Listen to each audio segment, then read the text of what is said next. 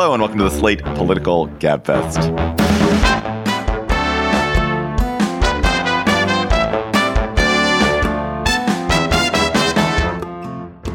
February 2nd, 2023, the Is Police Reform Even Possible edition.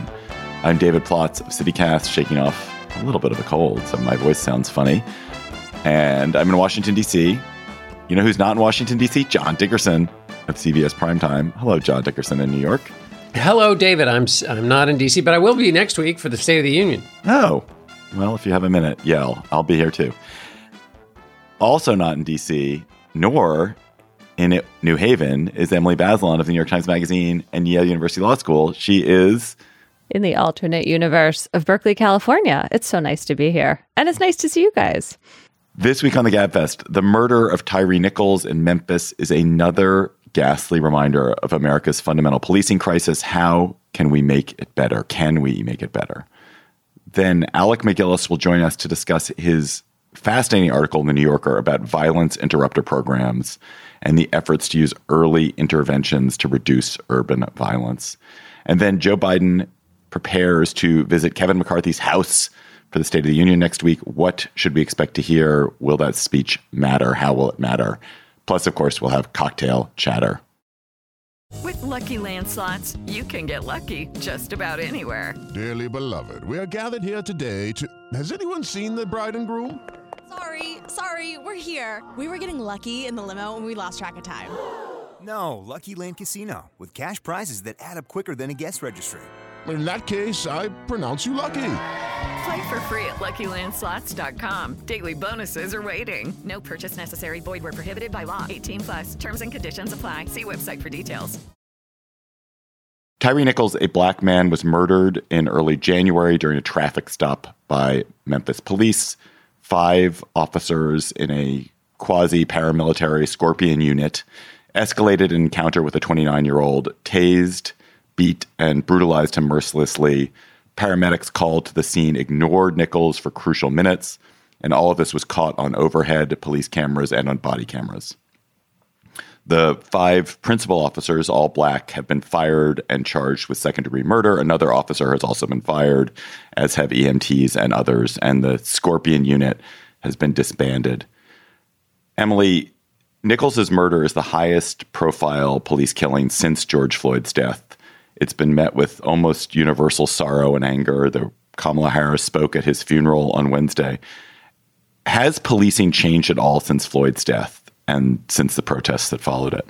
I mean, that's such a great question. And I think the answer is maybe a tiny bit, but hardly anywhere close to enough, and not in a way that protects people from these kinds of attacks. And I think it's important here, and there's been really good coverage of this, that the Scorpion unit was, a quote, elite unit in which officers were in plain clothes, they were in unmarked cars, they were encouraged to be more aggressive on the street. They were supposed to be getting the bad guys, including reckless driving. And the police chief, Sarah Lynn Davis, had kind of touted this as a success as crime went down in Memphis, though we have no idea if this unit really caused that. But there's just this basic clash in terms of public safety, right? I mean, these units are supposed to be stopping crime, but they also seem to promote a kind of wild culture that puts people in serious danger. And we've seen that in city after city, right? The Gun Trace Task Force in Baltimore, New York has had this with anti-crime units, Los Angeles. It just seems to sort of move around the country like a cancer.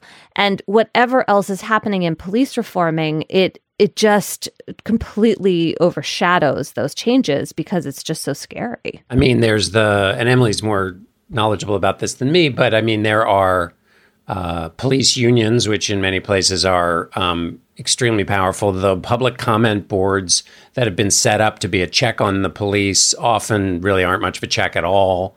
There's been some backlash to the reforms that have been even suggested or talked about in some police units in the wake of George Floyd's murder. There are no standards nationally that could apply to all police. This is one of the things that the George Floyd bill in Congress that died attempted to do was put in some national standards. But I talked to Kirk Buckhalter at John Jay, who's a former policeman, about this, and he was touting the benefit of having some kind of standards that would. The training for this unit was not too high. If you'd had a different kind of mentoring operation with older police mentoring younger police, and that was standard across the country because there were national standards, you might have some abilities to basically enforce or ensure that the best practices that might ameliorate some of these issues or not put hothead cops in positions. And some of these cops had been sanctioned before for their behavior, put them in positions where they might go off. I think also there's one of the suggestions in the wake of the Tyre Nichols case is having some kind of compunction. And I wonder what you think about this, Emily. If you see a police using excessive force and you're an EMT or you're another police officer, it puts the onus on you to step in and do something. An obligation to act. So why are people saying that they should do that afterwards? They had a lot of pretty good rules. I think the Memphis police have that. Technically, there is an obligation. It's not a national standard. Also, what's so interesting, this is the thing that we always seem to circle back to, is that the way that police can be policed, as it were, is you can establish sets of rules at the front end or rules at the back end, like with oversight boards and reviews of violent acts. So rules at the front end which change their behavior, or rules at the back end which punish them for bad behavior. And that's a way to control them. But ultimately, if the tribe itself is so tribal and so self-protective, and there's so little willingness for them to police themselves, it becomes almost impossible for the culture to change. I remember I read this story once about why airline safety is so much better than it used to be. Why are airlines safer? And one of the key reasons is that it became accepted practice for pilots to self-report errors and to report errors by their colleagues. And it was not used primarily for punishment. It was used primarily for education and to prevent later risks from happening. It turned out to have a huge impact on airline safety, that once everyone became aware of common mistakes that people were making, they stopped making them. And it changed the culture of airlines, which was, not the same. It wasn't a military culture, but it was that same thing of where you don't rat on your colleague. But police just don't have anything like that. And I wonder why, Emily, why do you think it is that as a culture, it is so hard for police to police themselves, police each other? Yeah, I think when you see these videos, you think, how could any human being stand there and not do anything, much less participate in this horrendous brutality? And so then it just seems so far from what you want people to be doing that it's hard to focus on the rules. But clearly the rules and standards that the Memphis Police Department had were not any kind of match for this culture of impunity that this unit created. And I think that John's right to bring up the unions. It's also very hard to sue the police, either individually or even just sue the city that they're part of. And lifting that qualified immunity rule is one of the things in the George Floyd Act in Congress that has not passed. And then I think you have this question of where the police come from, whether they see themselves as basically hostile to a lot of the people they're policing. Obviously, the police want to imagine themselves as guardians of the public, but then they decide that some people are bad and that it's their job to catch and sometimes hurt the bad guys. And that's when you see these absolute tragedies. Look, none of us have done this work of policing on the street, and obviously it's both dangerous and also really boring. And I don't feel like I can say I have any understanding of it. But I do think that when you have these law enforcement agencies that have so much power, that the front end and back end accountability you were talking about, David, just becomes all the more crucial. And this was something our colleague Jamelle Bouie wrote about really well this week, and it just seems to be lacking. And we don't seem to have the national will to really address it. So we have these episodic, horrible incidents and some changes in some local places, like Colorado has better rules right now. And maybe that's related to the Elijah McClain killing, John. But it doesn't seem to translate into the will to really make national change. Well, it's the same with the EMTs who waited 20 minutes before, and we saw this in the Elijah McClain case where the EMTs are also a part of the problem. Can I say a word about Memphis? Because I did a lot of reporting there several years ago, and I've been watching with a special interest because of that city's history. You know, the police in Memphis have a long track record of racism, and there have been other killings of unarmed people, especially Black people in the past, that have gone unaddressed. It also had a very hard-charging district attorney for years, Amy Weirich, who I wrote about in my book. And she was defeated last year by Steve Mulroy, the current district attorney. And that is a good part of the story. These murder charges against the police were brought very quickly. And also, Davis, the police chief, did a much faster investigation than is normal. And I think that it's worth talking about that one bright note, because the fact that these officers are being charged, that there seems to be recognition throughout the city that this was horrible and a lack of defensiveness about what happened from the city's law enforcement leaders, it's important. It helped Memphis not blow up, along with some excellent organizers in Memphis who, you know, have been doing this work for years and I think are really trusted and respected in the city. But that is a bright note in this that can't be taken for granted. If Amy Weirich had still been the prosecutor, I can't imagine we would be seeing these charges right now, and that would be a much worse situation. My answer didn't finish off the backlash point I was trying to bring home, which is that if you look at the last election, it was not as effective as Republicans thought it would be, but running on crime as an issue certainly was something that Democrats felt defensive about. And when you talk about a national movement to get behind changing the qualified immunity laws, that's what you would need, because that's what held up the George Floyd bill and will continue to hold it up. I don't think the Republicans have changed their position at all. And if it requires 60 votes in the Senate, then it's not going to get it. There was the politics of that would put pressure on at a national level were actually going against where they were in the summer of 2020. And that's not a foregone conclusion, because in the Elijah McClain case, it was almost the case that the EMT and police were going to get off without full scrutiny, and also body camera footage being in existence at all. I mean, that's one of the things. That national standard for body cam footage, I believe, is in the George Floyd bill.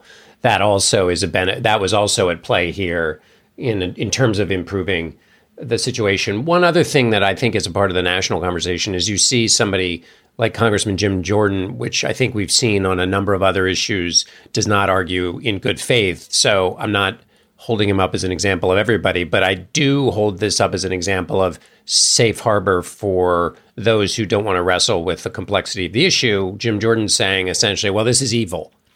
And in other words, sort of throwing up his hands. I'm a lawmaker, but we can't make any laws about this.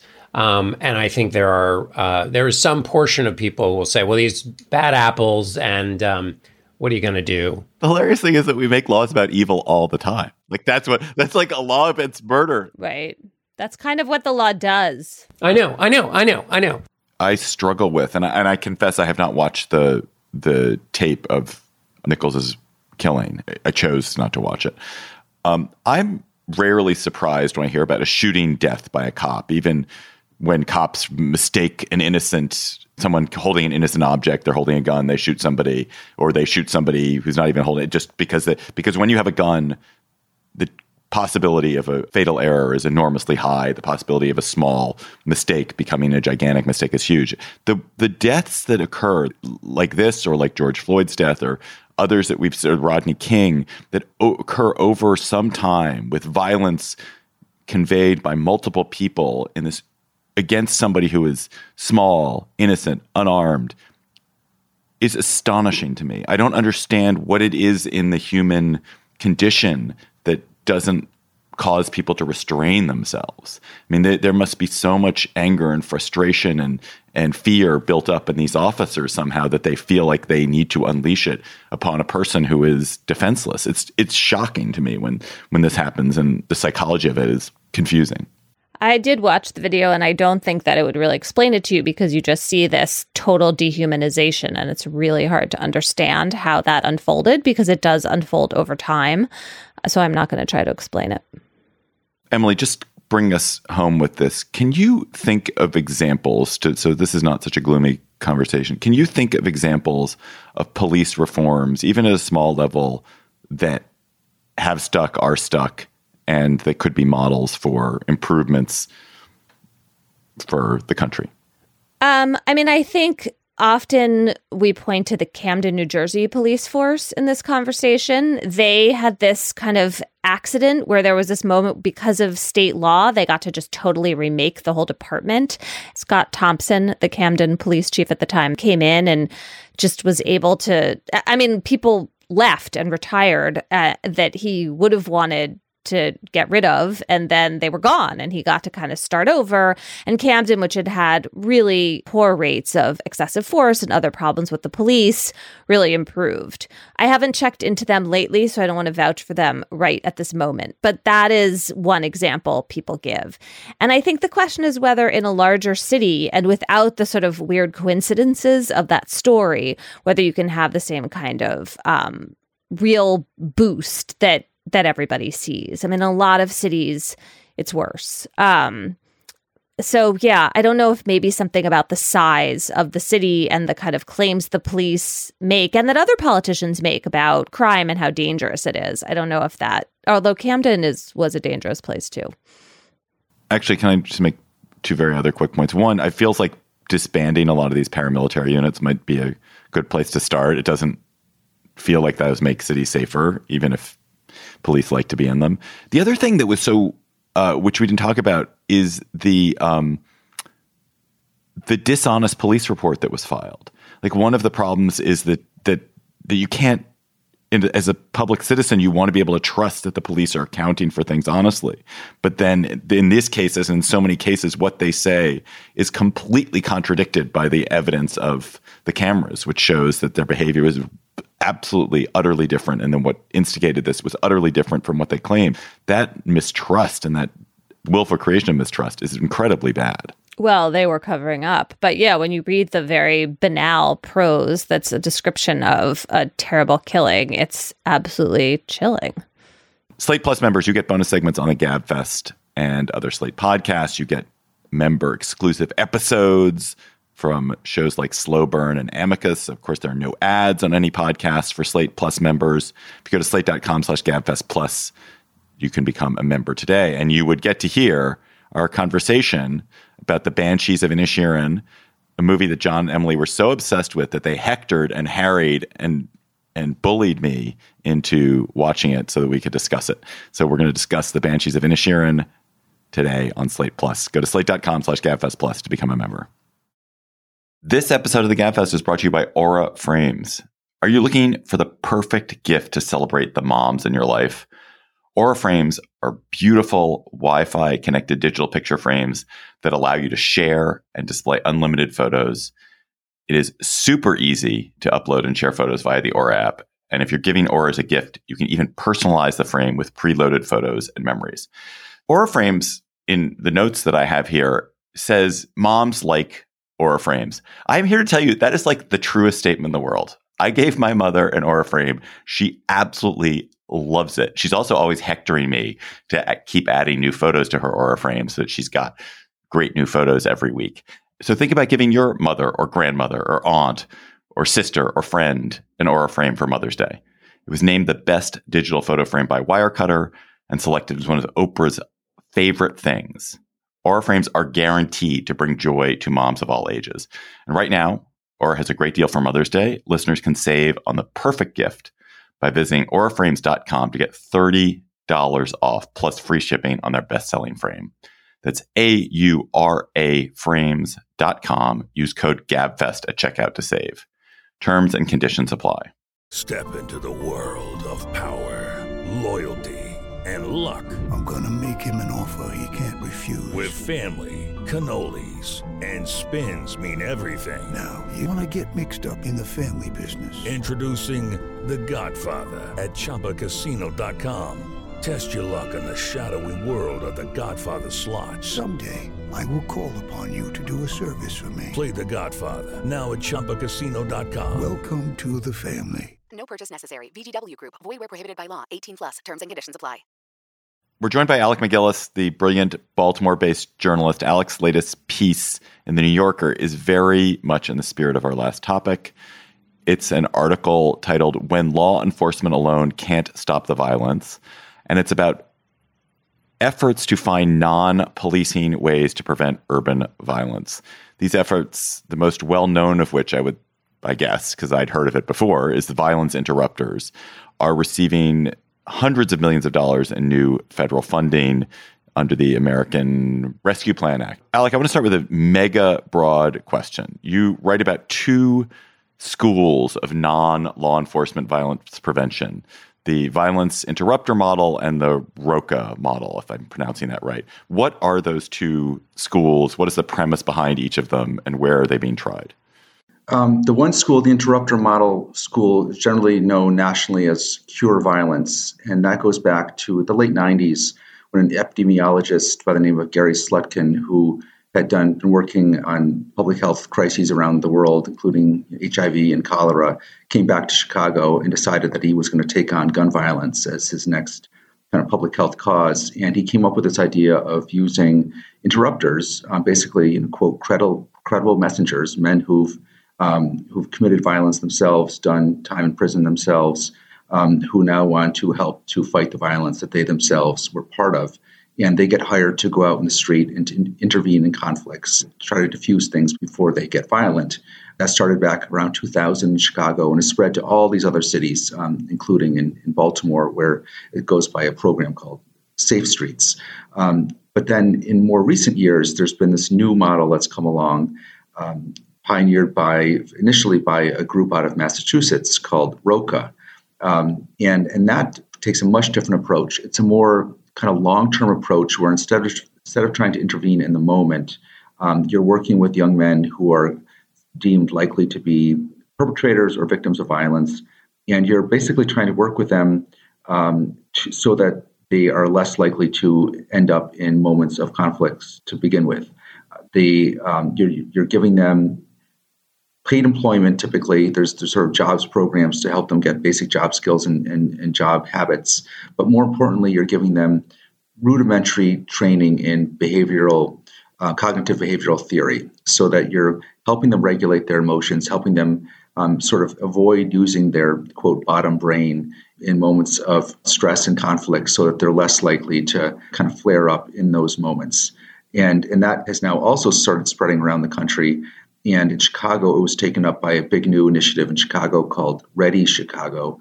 And those are the two sort of main different schools of thought out there that are now competing for this huge new pot of federal funding that's come out of Washington. So basically, we're talking about on-the-spot prevention in the moment, and then this more long-term investment in trying to figure out which people are likely to commit violence or be victims in violence and invest in them in a way that could have some prevention effect. One of the questions in your piece is whether these groups are competing for funding in a way where they're becoming kind of rivals and critics of each other.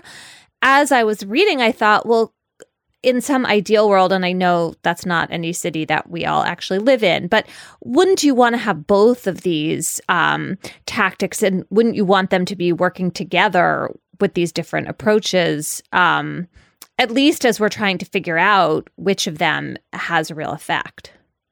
Absolutely. In that ideal world, you would love to have both of them. And there are some places that are trying to do both at the same time and trying to sort of yoke them together. The problem is that in a lot of cities, you have the sort of effort to oversee everything, kind of pull things together and have these different efforts working together, is being led by these sort of little-known public safety agencies within city halls that have kind of sprung up over the last few years that have been very kind of fledgling in a lot of cities. Just a few people often are in these public safety offices. They're often called the Mayor's Office of Criminal Justice or the Office of Safe Neighborhoods. They have those kind of names. And they've just been like a few people in a lot of cities. And suddenly they've got these millions of dollars to spend, and they've got to sort of pull everyone together and get everyone working together. And in some cities, they're more up to this task than others. And that's the real problem now. One of the real problems is you've got these really kind of overmatched bureaucracies in a lot of cities that are tasked with trying to make this all work. And unfortunately, the money is going to run out in just a couple of years, this kind of deluge of federal money. And then the question's going to be who gets the money, who gets what's left at that point, who's deemed to be successful enough that they're able to proceed. It really reminded me of once I spent a lot of time with a startup out in Silicon Valley, and they were talking about the danger of receiving too much money too fast. Is it just you're trying to figure out what you're doing, and that's one set of challenges, and then a flood of money creates a whole other set of challenges that removes your ability to focus on the smaller task at hand. Related to that, Alec, are Roka and Ready Chicago more scalable because it just seemed like Safe Streets was more kind of really depended on the individuals, the read of the community, the changing nature of the community. If it's moving over into something on Instagram, it really required the talents of individuals, whereas the longer term programs kind of tried to deal with kind of human nature more broadly and felt therefore like it was more scalable to other cities. Does that seem right? That's a really good insight. I mean, the Cure Violence model, the Safe Streets interrupter model, has been used all around the country. So in that sense, it certainly is scalable. And a lot of cities are now starting up new interrupter programs with their federal money. But it does depend much more on sort of the motivation and talents and commitment of the individual interrupter. And in the piece, I focus on this one guy in Baltimore who's been doing it for many years and is very committed to the task. It is much more kind of individually based in that sense. There's also much more of honestly, a personal risk to that work. They're much more on the front lines. You're deliberately going out when things are hot and trying to cool things down. And Baltimore has incredibly lost 3 of these interrupters in the span of just 13 months recently. And there's beyond that kind of risk, there's just the much more general kind of emotional wear and tear that these men take being out there. These are men who, of course, been through a lot already in their lives, and now they're out there seeing a whole lot. Whereas the Roka approach is much more professionalized in a sense. You get the sense that those organizations are more professionally run. They're much more careful about where they send their workers. When things are really hot in a given neighborhood, they might not send someone out there.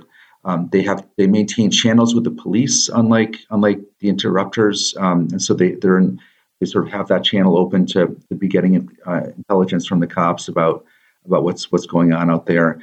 And they argue they're more suited to this moment now, where so much violence is not being driven anymore by gangs, where you can sort of be doing the interrupter thing and negotiating between the gangs. And now it's much more often about these impulsive things that are flaring up in the moment. And it's more important to help young men sort of respond well in those moments rather than sending someone out to be trying to break things up.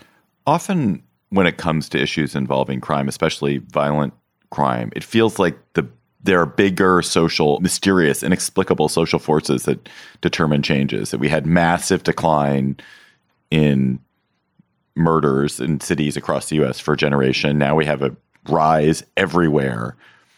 How do these efforts fit into trying to understand what are the actual causes of urban violence? And I guess maybe the question I'm trying to ask is there any evidence that either of these approaches actually has an impact? It's really hard to do assessments of these programs, especially of the interrupter programs, because the interrupter programs are essentially targeting a given area, like a given neighborhood. They usually are very focused in especially high violence parts of town. And it's really hard to know over the course of time whether a drop in shootings in a given place is due to the work of the interrupters or all the other factors that are kind of impinging on a given place. With a Roka Ready model, where you're focusing on a certain group of young men, it's easier to track that in a sense because you can just sort of track the outcomes of those guys and sort of are they still in work? Have they stayed out of prison? Have they gotten shot? Have they shot someone else? That's somewhat easier to assess. But as far as how they're now sort of fitting in with this terrible trend that we're in the middle of, a case could be made that in some ways they are both kind of suited to this moment we're in because, as I've reported before, at least the last couple of years, a lot of what seems to be happening with this terrible surge that we're in the middle of since the start of the pandemic has been essentially a breakdown in the social fabric. And a lot of people just feeling like they've been left completely on their own as various institutions, whether it's schools or libraries or the various outreach programs that were in place for people like this have often closed their doors and went remote and left a lot of people to fend for themselves. And so to the extent that these programs are each in their own way trying to do outreach and pull people back in and restore the local fabric in some capacity, they do seem to be, in that sense, suited to the moment. I finished your piece feeling like I had a new appreciation of how difficult and dangerous this work can be. I mean, when you said that Baltimore lost 3 violence interrupters, you meant that they got killed. I also felt like I wanted it to continue. I mean, partly it's out of frustration with the police and law enforcement and this fear that the police can become a kind of occupying force in places where crime is concentrated. But also, I just wanted these community members to be kind of out there doing this sort of outreach. And at one point in the piece, you're wrestling with this question of what you were just talking about. Can we study this? Do we know whether it's effective? And you have this great quote from someone who's saying, look, when violence goes up or down in a city, we don't cancel the police, right? They get to keep going. No one holds them to that standard. And I know this is a new effort, and there's this big question of whether it can handle the money that is now available to it from the federal government. But I just feel like it's really important to let this kind of experiment play out another few steps. I mean, Cure Violence has some more history behind it, and I obviously like innovating and making sure that your approach is a good fit for what's actually happening on the streets you're trying to make safe is really important. But I wondered what your conclusion about all of this was. That's a piece in which there's a ton of great reporting, and I learned so much, but I felt like you weren't quite coming down, which is fine. But then maybe want to ask you. I agree, basically, that these programs should be given more of a chance, more of a runway.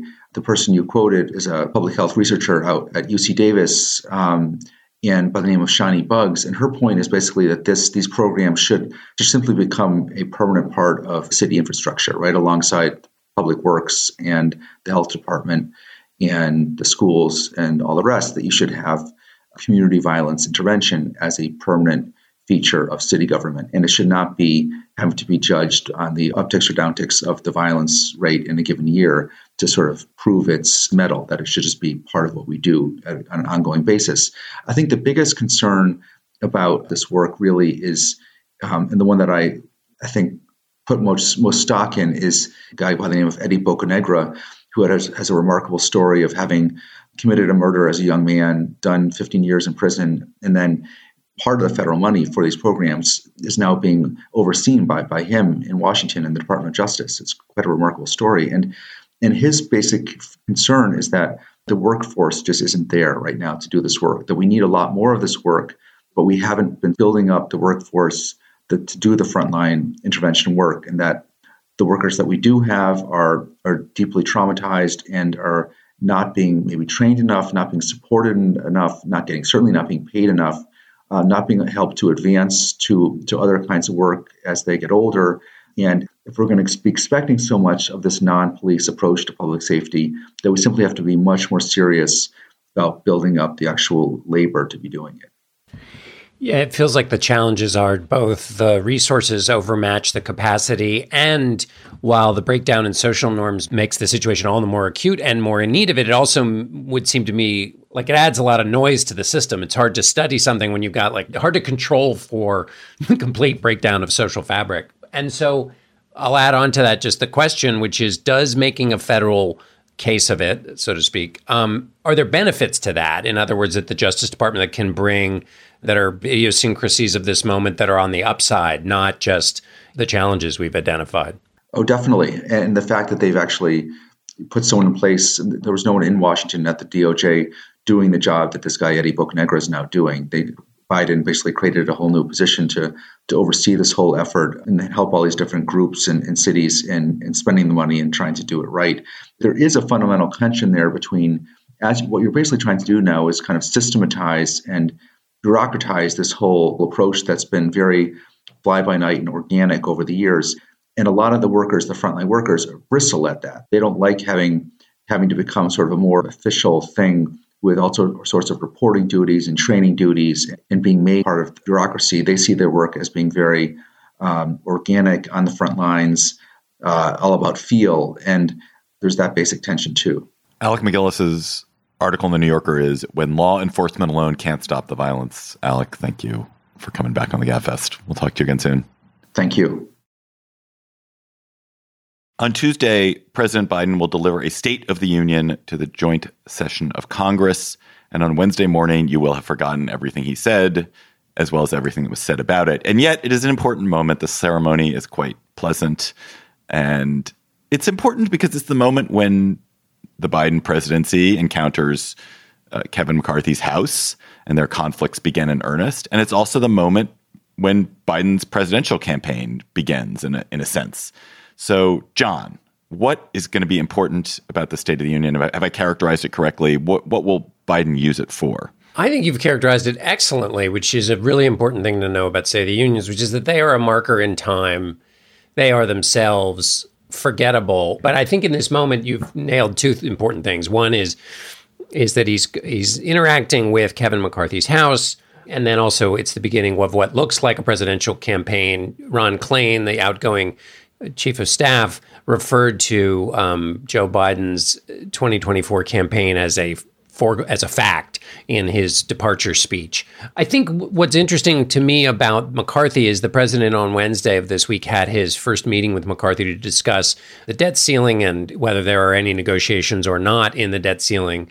And I think politically, the question is whether Biden will use the State of the Union or the next year to continue to draw distinctions with the Trump wing of the Republican Party, or whether he does what Obama did or tried to do for the first part of his first term, which was try to behave reasonably in public and then let the Republicans be defined by their most extreme members and just benefit from the comparison. So the way that would play out is Biden's been doing all of these infrastructure events in the walk up to the State of the Union and basically say, I worked on bipartisan legislation that's delivering to people in their communities. You're starting to see it. The economy is doing better. Inflation is going down. His approval ratings are at 44%, which I think is as high as they've been.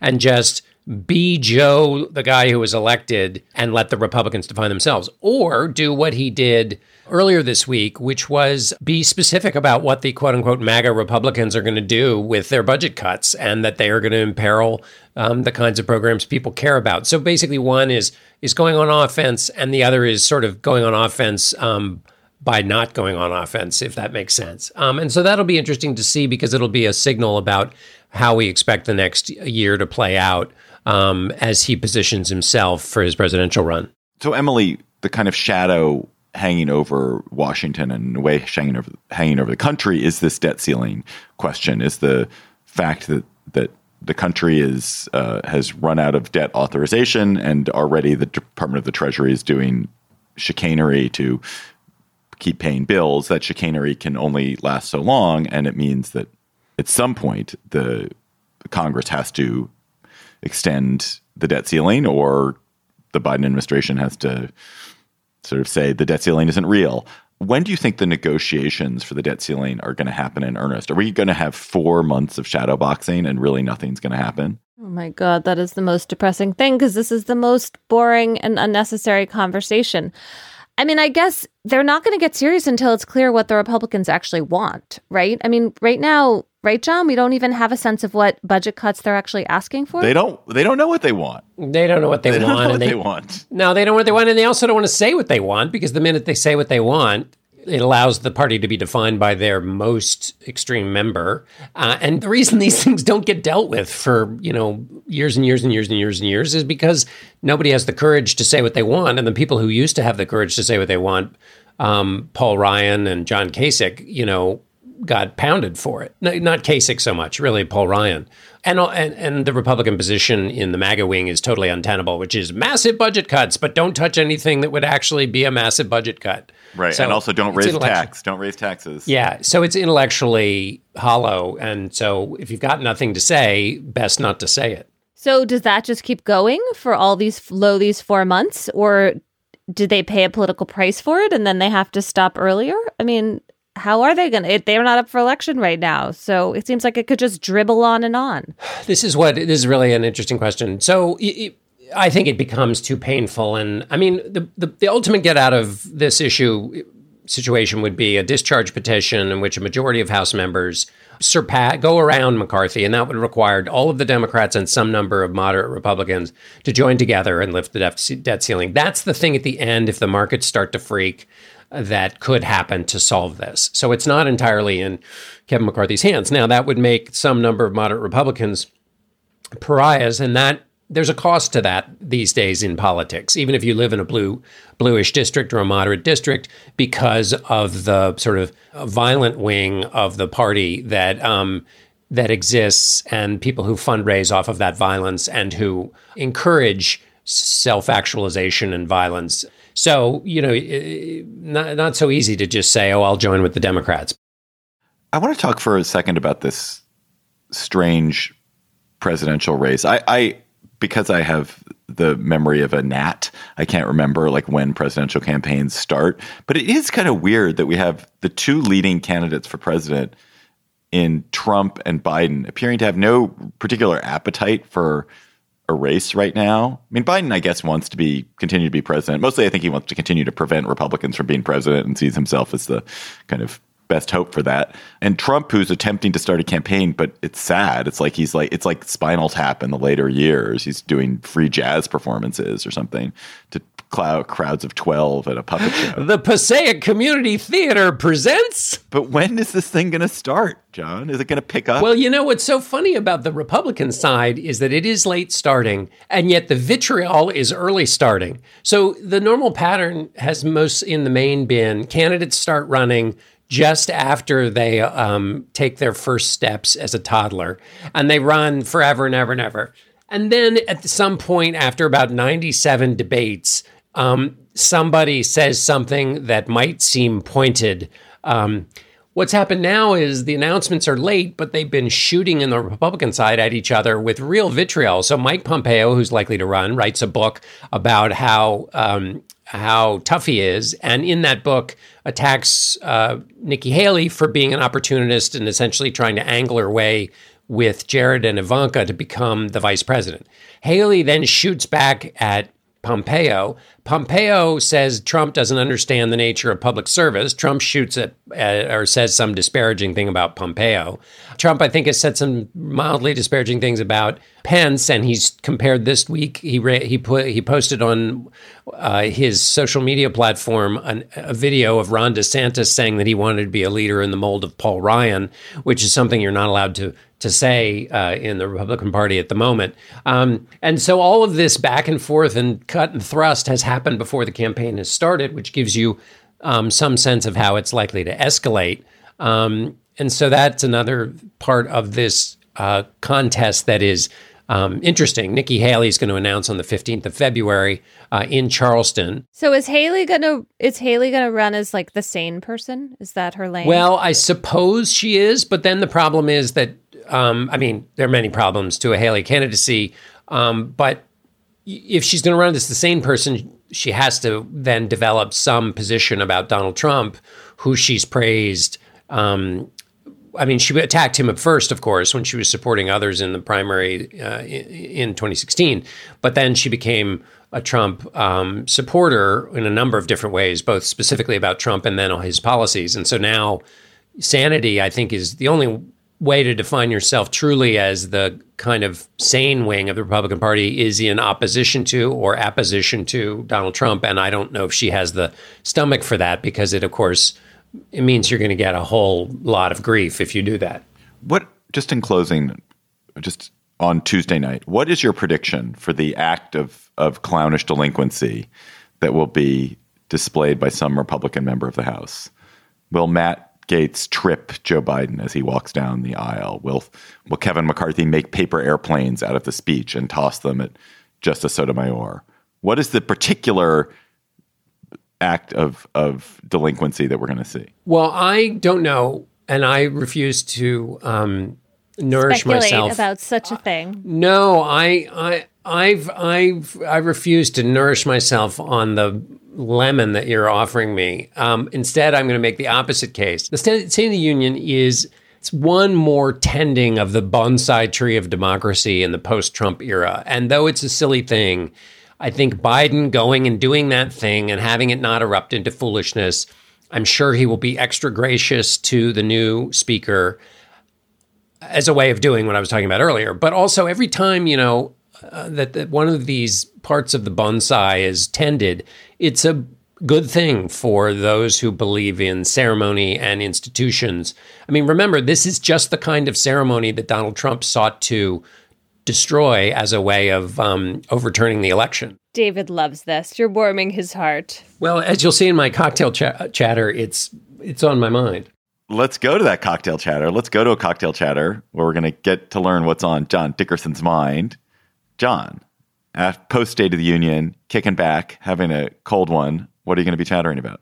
My cocktail chatter is about a book called The Fight of His Life, Inside Joe Biden's White House by Chris Whipple. He is the author, and I've talked about him before and certainly cited him a million times in his book, The Gatekeepers, which is about White House chiefs of staff. It's about Joe Biden's administration so far. And what struck me in reading it is, and my excessive peroration about the State of the Union is informed by this, is when you read the book, it has the rhythms of all of these books about presidencies, which is, the transition from one to the other, and the kind of, you're introduced to the players and the behind the scenes meetings. And these, they have a certain pattern because all presidencies have a certain pattern, except what is different about this is the new president is coming in amidst an attempt by the previous one to kick out the central tenet of democracy. So it's this weird act of dissonance. You're reading about like preparations for the presidency, but then you have the previous guy who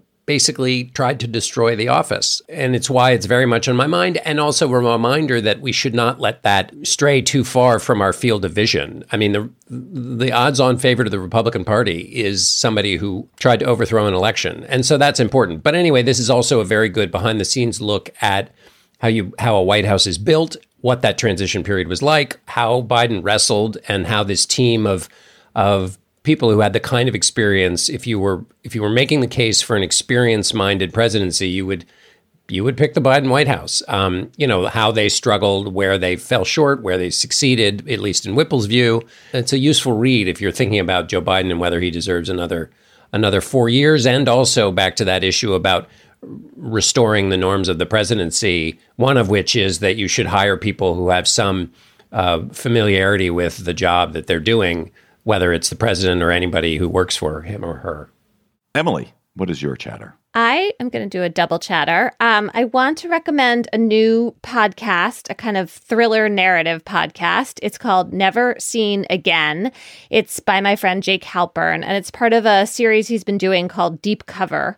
And this is, I think, my favorite season of this podcast so far. It's about two young women who go missing on opposite sides of the country in 1999. Their cases wind up being connected, mostly by this one detective who gets obsessed with trying to solve these disappearances. And then it turns into this big national hunt. Do detectives ever not get obsessed? Or detectives ever like, I'm really not obsessed with this case. I think if the detective focus doesn't on care, this thing, then there's no podcast, right? Like, right, exactly. Very short podcast. Yeah, there was this murder. Couldn't figure it out. I don't know. Went to lunch. Gave up. That's the podcast. Had a beef burger at lunch. This detective is a good character. And mostly one of the women who winds up really telling her story in this show is a really compelling character who's been through a lot. And anyway, I really recommend it. Never Seen Again, part of the Deep Cover series. And I'm also going to try everyone's patience by recommending a book. This is such an unlikely book for me to be recommending, but it was so good. It's called Dilla Time, The Life and Afterlife of Jay Dilla, the hip-hop producer who reinvented rhythm. It's by Dan Charnas, who is a music professor. And it's about this hip-hop producer who really does change the way rhythm works with a lot of the bands, the hip hop bands he works with. And I learned so much about rhythm and beat. It's a great story, and Dilla's a great character. But I think what I loved the most is that Charnas draws these graphs and charts of a straight beat, a swing beat, coming down hard on the one. He explains ragtime, and then he tells you about particular songs you can listen to where you can hear the beat shift A Kendrick Lamar song called Complexion, Bohemian Rhapsody by Queen turns out to be famous for this, and he tells you exactly what seconds to listen to so you can hear the shift. I loved it. Anyway, Dilla Time by Dan Charnas. Emily, you are down with the beats. I know. It was like really a you chatter. I think you would love this book. My chatter, I'm also doing two chatters. First, totally self-interested, but genuinely big-hearted, which is that CityCast, my beloved podcasting and newsletter company, now has new daily podcasts in Madison, Wisconsin, and Portland, Oregon, and they are so good. Both those podcasts went daily this week. They're incredibly good. If you are interested in those cities, you live in those cities, and you're a GabFest listener, I urge you to give them a shot. In Madison, Bianca Martin is just this buoyant ray of light in a dark day, and in Portland, Claudia Meza is so funny. She's so quick. She and I actually had a very funny conversation this week for an episode of CityCast Portland. But please listen to CityCast Portland and CityCast Madison if you're there. And in general, if you're in a CityCast city, we're firing on all cylinders. My real chatter is, you guys know I'm an enthusiast for a lot of things. I can get excited about a lot of things. This is possibly the most enthusiastic endorsement I have ever given for anything in my entire life.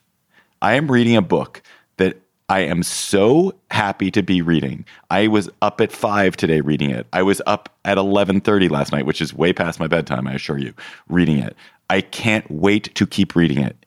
It is Demon Copperhead, the Barbara Kingsolver novel, which is a retelling of David Copperfield set in Appalachia, set in modern day Appalachia.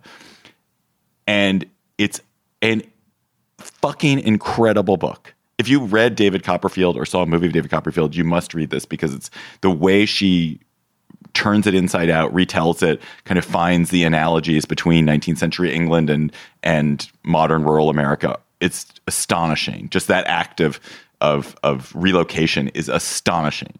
Like, much better than any book I've ever done that tried to do it, or any movie that tried to relocate, Emma as Clueless or whatever it is.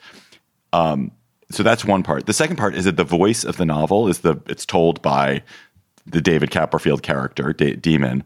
And it's an amazing voice. It's like a beautiful, funny, self-aware, harrowing, incredibly modern voice. I cannot tell you how good this book is. If you have any interest in the subject, you must get it and read it. It's so good. It's on our dining room table because somebody, a friend of ours, gave it this same recommendation. I love to read, but that feeling of being up, and not wanting to go to bed I haven't had that in a while, and man, do I have it with this book. I'm, based on you and Emily and my son, and I guess Anne too, reading Philip Pullman, because I read the Book of Dust, but I hadn't read the original series, to which that is a prequel. So now I'm right along there with Lyra, behaving like I'm 18. So I have that ahead of me. Listeners, you have sent us lots of good chatters. You keep emailing them to us at gabfest@slate.com and tweeting them to us at SlateGabFest. And our listener chatter this week comes from David Foreman. Hi, Gabfesters. This is David Foreman from West Philadelphia, and I am pleased to share an article I read on artnet.com about architect David Romero. Romero has created vividly realistic renderings of never-built and demolished Frank Lloyd Wright buildings. Some of the images reveal unrealized details, like the interior light of Trinity Chapel, intended to be built in Oklahoma. Some exhibit a whimsical weirdness, like the floating cabins on Lake Tahoe. I think my favorite is the Illinois, the impossibly tall skyscraper in Chicago, measuring a mile high and dwarfing the city skyline like a giant golden Flash Gordon rocket parked on Lake Michigan. Romero also recreates some demolished buildings, allowing us to see long-lost structures like the Larkin Administration Building in Buffalo, imposing and ponderous on the outside, but surprisingly warm and spacious inside. I was really happy to see these images because Wright's Falling Water is one of my favorite places to visit when I go see family and friends in the Pittsburgh area. I hope Romero's efforts actually inspire someone to build one of them so I can visit it as well, especially the floating cabins on Lake Tahoe. Thanks so much.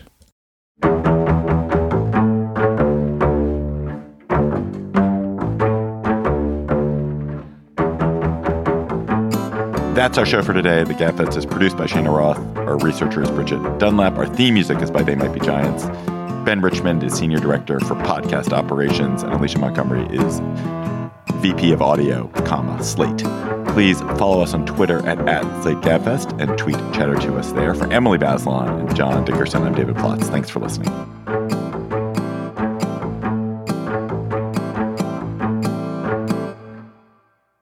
Hi, Slate Plus. By the way, in the segment that follows, we are totally going to spoil the Banshees of Inisherin.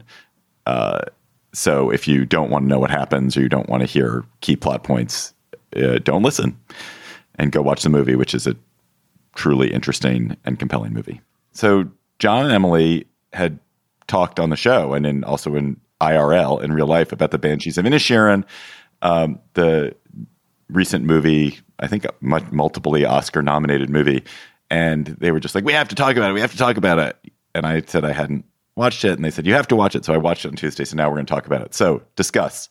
I mean, is this movie a comedy? Well, may I jump in front of that question or answer it by jumping in front of it? Did you, Emily, before you watched it, and or you, David, had you been told it was a comedy? Yes, and the trailer makes it seem like a comedy. David? Well, I hadn't really thought about it until you guys started talking about it, and it was clear that John did not think it was a comedy. So I was like, oh, it's not a comedy. I think I may have diminished your enjoyment of it because I think, and Emily, tell me if you think this is insane, I think I enjoyed it more because I was expecting it to be a comedy, and so I was not braced for the wrestling and the complexity and all the things that make it a great movie. I sort of brace myself for that stuff when I'm going to watch such a movie. And since I wasn't, I experienced it differently because I'd been given the head fake of this is a comedy. Like a comedy in the kind of knee slapping, which isn't to say that there aren't moments of lots of irony and wry witticisms, but it ain't a comedy in the, like Groundhog Day. Well, so why'd you guys want to talk about it? It's obviously a super deep movie. But oh my God, because the acting is amazing.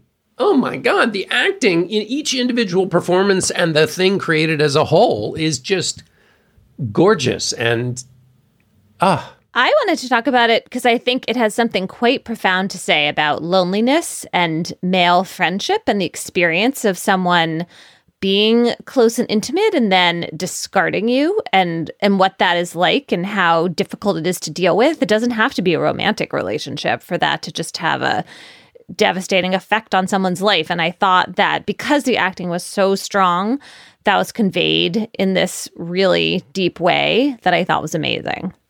There were several things that I found astonishing in the movie. First of all, it's a movie in which not a single person, there are probably 10 vivid characters in it, 8 vivid characters. Not a single one of them has a spouse. Not one of them has a significant primary attachment. They have attachments, but none of them is married. There's only even when we learn about the visiting musician's father, when he tells that lie about the visiting musician's father is not married. He is a widow. That was just a snippet from our Slate Plus conversation. If you want to hear the whole conversation, go to slate.com/GabFest Plus to become a member today.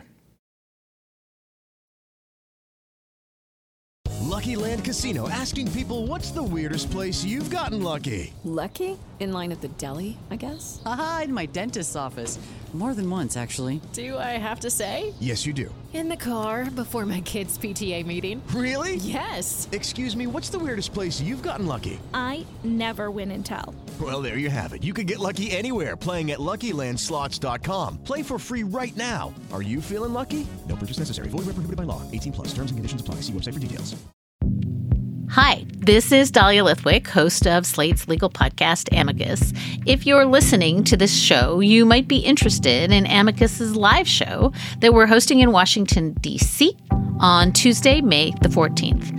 My colleague, Mark Joseph Stern, and I will be talking to some amazing guests, including Sherrilyn Ifill and a sitting state Supreme Court justice, all about how originalism, a relatively recently invented way of interpreting the Constitution, has taken over the Supreme Court and radically reshaped the law. It's been doctrinal rocket fuel for the conservative legal movement and facilitated the rolling back of abortion rights, the expansion of gun rights, and the obliteration of the separation of church and state. And as another wildly consequential Supreme Court term careers to its end, the court's originalists are on a tear. But there's something you can do about it, and we hope you'll join us in D.C. on May 14th to explore the possible pathways out of the current situation. Go to slate.com/amicuslive for tickets.